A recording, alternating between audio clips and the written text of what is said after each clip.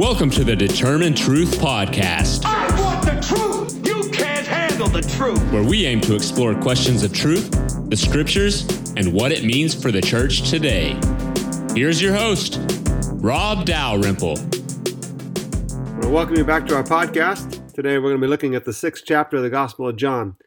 Note the parallel between John 6 and John 4. In John chapter 6, Jesus is going to proclaim himself to be the gift, the bread of life, and the Father is going to be the giver. In John 4, the gift was water, and it was the Holy Spirit, and the giver was Jesus. In other words, in John 4, the gift of water, which is the reference to the Holy Spirit, is given by Jesus. But in John 6, the gift is bread, which is Jesus himself, and the giver is the Father. So you have a kind of a Trinitarian sense here where the Spirit is given by Jesus, and Jesus is given by the Father.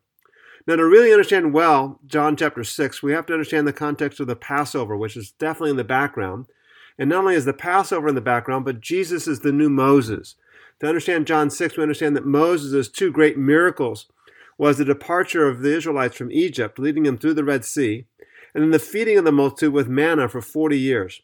Every day the Israelites got up and they had this bread from God that was provided by Moses. These were symbols of God's protection of his people. So also, Jesus is going to feed them with the bread from heaven, and then we're going to see he's going to walk on water.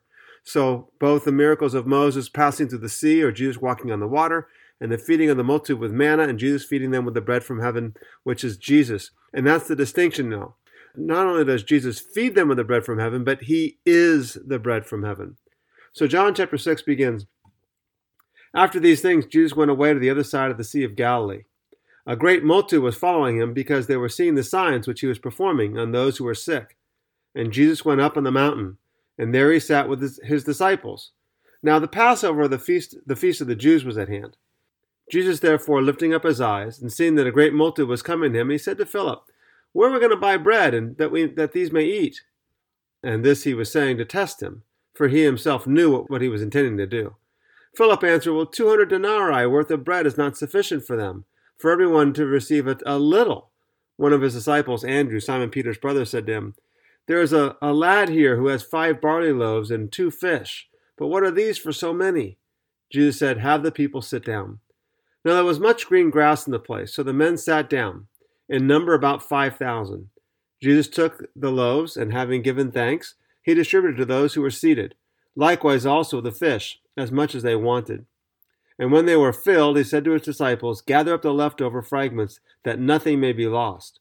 And so they gathered them up and filled 12 baskets with fragments from the 5 barley loaves, which was left over from those who had eaten. When therefore the people saw the sign which he had performed, they said, 'This is of a truth the prophet who is to come into the world.' Jesus therefore, perceiving that they were intending to come and take him by force to make him king, withdrew again to the mountain by himself alone." The crowds follow, we're told, because of the miraculous signs, and that's always going to be an indication for us as the readers of the Gospel of John to be weary that the crowds are following only for the miraculous signs and that they don't necessarily truly believe in Jesus. We're told that the Passover was near. The Passover, of course, commemorates this Exodus event when Moses led the Israelites out of Egypt, and it includes the manna from heaven.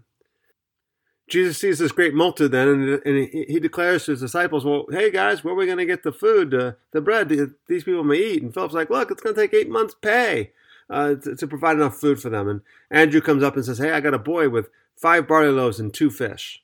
Barley was the inexpensive bread for the poor, and fish is probably just a reference to some pickled fish, eaten kind of as a side dish with the bread. But the question becomes, but what are these for so many? Jesus orders them all to sit down, and we can kind of hear in the background this Exodus motif of Moses having the Israelites sitting down in the green grass and as he prepares to feed them. Now note that this is the only miracle recorded in all 4 Gospels. Matthew, Mark, Luke, and John all record the feeding of the multitudes. Matthew and Mark actually record the feeding of the 4,000 as well. I addressed the significance of the feeding of both the 5,000 and the 4,000 in our podcast on the Gospel of Mark chapter 6. Now, what's also important here to understand the context of is the story in 2 Kings chapter 4. Elijah feeds 100 men with 20 loaves of barley loaves. It says in verse 42, "There came a man from Baal Shalisha, and he brought the man of God bread of the firstfruits, 20 loaves of barley and fresh ears of grain in his sack. And he said, 'Give them to the people that they may eat.' His attendant said, 'What, will I set this before 100 men?' But he said, give them to the people that they may eat, for thus says the Lord, they shall eat and have some left over. So he set it before them, and they ate and had some left over, according to the word of the Lord. Now, according to the Gospel of John, the people respond to Jesus by declaring him that this is the prophet who is to come into the world. Now, the great crowds who were present had come to discern that Jesus must be the prophet, the one who is to come, the one who is to come into the world. Of course, a reference to Deuteronomy chapter 18, that there'll be a prophet like Moses in the last days. Since Jesus has just fed the multitudes like Moses did and replicated the miracle of Moses, surely he's the prophet who is to come. Verse 15, John then notes that Jesus was perceiving that they were intending to come and take him by force, and so he withdrew to a mountain by himself alone.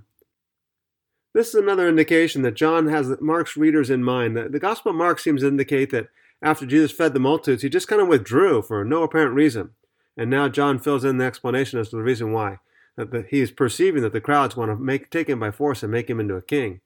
Verse 16, when evening came, he and his disciples went down to the sea. After getting into a boat, they started across the sea to Capernaum, and it had already become dark, and Jesus had not yet come to them. And the sea began to be stirred up because of a strong wind was blowing.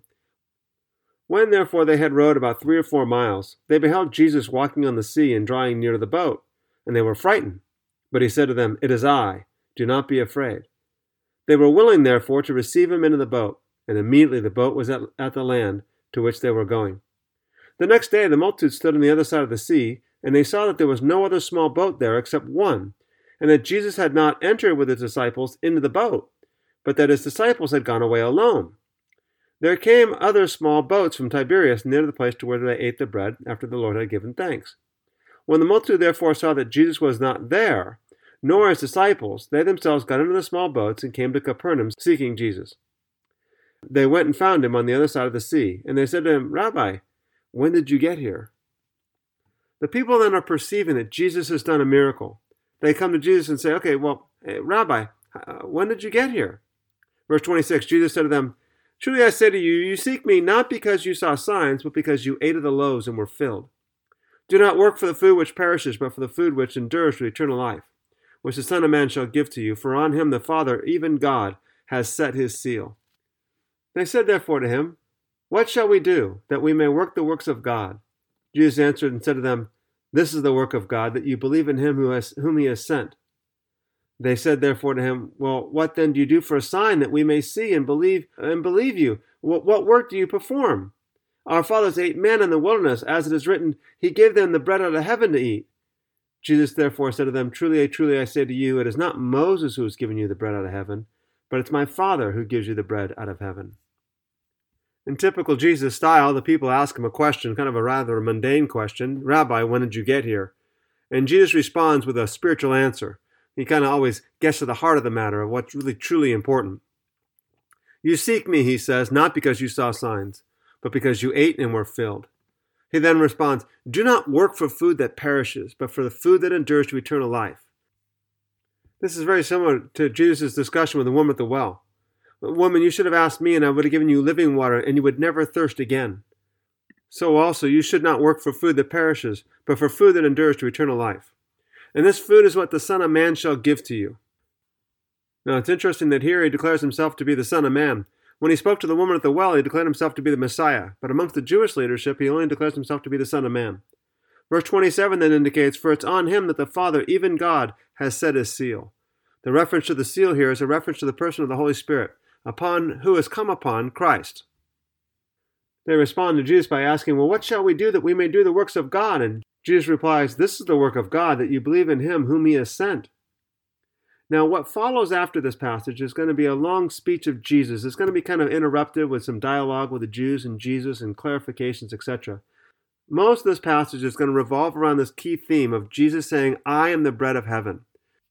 In fact, verse 33 and 58 both repeat the same phrase, the bread which came down out of heaven. Now, this is an inclusio, or an author's way of framing a speech in this instance, saying, hey, this is the beginning, this is the end, and here's the key theme, and that is the bread which came down out of heaven. Now, in the middle of verses 33 through 58, we have another inclusio, a kind of a smaller section within the larger section. Verse 35 and 48 both say the same phrase, I am the bread of life. And then the second inclusio is verses 49 through 58. Both 49 and 58 have the phrase, the fathers ate manna. So we have this larger section, the bread which came down out of heaven, verses 33 through 58. In the middle of that, his declaration is, I am the bread of life. And then the second part is the fathers ate manna. And the point of that is going to be this, that in the Old Testament world, in the time of Moses, your fathers ate manna, and that's the bread which came down out of heaven. That bread that came down out of heaven was from God, and that's what the fathers ate. But then Jesus declares, but I am the bread of life. In the fulfillment of everything that Moses and the Israelites experienced, it's the fulfillment that's found in me. 33 then begins with, the bread of God is that which comes down out of heaven. And they say, well, Lord, give us some of this bread. Again, reminding us of the dialogue between Jesus and the woman at the well. You should have asked me, and I would have given you living water. And the woman replies, well, give me some of this water that I may never thirst again. They too say, hey, Jesus, well, if you have this bread of God that comes down out of heaven, then give us this bread. Idea being, we don't want to get hungry anymore. But of course, they're missing the significance. Jesus then replies in verse 35, I am the bread of life. He who comes to me shall not hunger. He who believes in me shall never thirst again. Verse 36, but I say to you that you have seen me, and yet you don't believe. Let's skip down to verse 40 for a second. For this is the will of my Father, that everyone who beholds the Son and believes in him may have eternal life, and I myself will raise him up in the last day. See, you've seen and yet have not believed. But the will of God is that everyone who beholds the Son and believes in him will have eternal life. Verse 38, in the middle of it, Jesus says, I have come down from heaven not to do my own will, but the will of him who was sent. Verse 41 then picks up the story. The Jews therefore were grumbling about him, because he said, I am the bread that came down out of heaven. Now, of course, the word grumbling is the same word used of the Israelites in the Old Testament when Moses fed them the manna, and they began to grumble, saying, all we get every day is this manna. We were so much better off in Egypt. We had leeks and dates. It's just an incredible passage in the book of Numbers. Chapter 11. It's like, what do you mean you were better off in Egypt? You were slaves in Egypt. You were beaten and abused, but they begin to grumble in the wilderness. And so now the Jewish people are grumbling at Jesus. They were therefore saying, verse 42, is this not Jesus, the son of Joseph, whose father and mother we know? How does he say, I have come down out of heaven? Jesus answered and said, don't grumble among yourselves. No one can come to me unless the Father who sent me draws him, and I'll raise him up on the last day. Skipping down to verse 47, truly, truly, I say to you, I am the bread of life. Your fathers ate the manna in the wilderness, and they died. This is the bread which comes down out of heaven, so that one may eat of it and not die. I am the living bread that comes down out of heaven. If anyone eats of this bread, he shall live forever. And the bread also which I shall give for the life of the world is my flesh. Verse 52, the Jews therefore began to argue with one another. How can this man give us his flesh to eat? Jesus said therefore to them, truly, truly, I say to you, unless you eat the flesh of the Son of Man and drink his blood, you have no life in yourselves. He who eats my flesh and drinks my blood has eternal life, and I will raise him up on the last day. For my flesh is true food, and my blood is true drink. He who eats my flesh and drinks my blood abides in me, and I in him.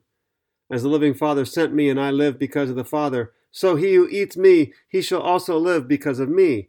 This is the bread which came down out of heaven, not as the fathers ate and died. He who eats this bread shall live forever.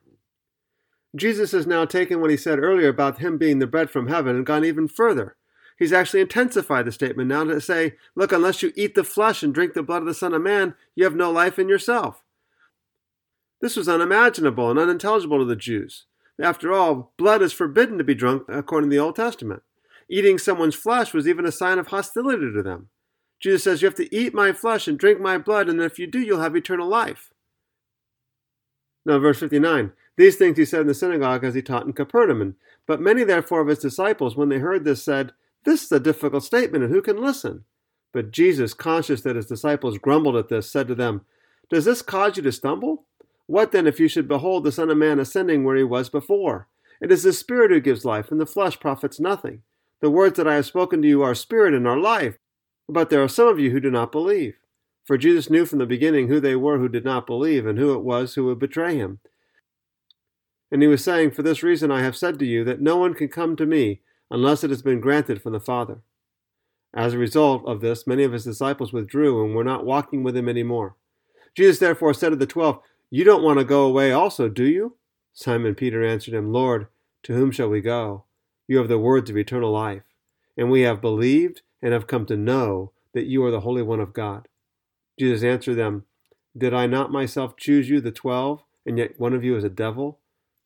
Now he meant Judas, the son of Simon Iscariot, for he, one of the 12, was going to betray him.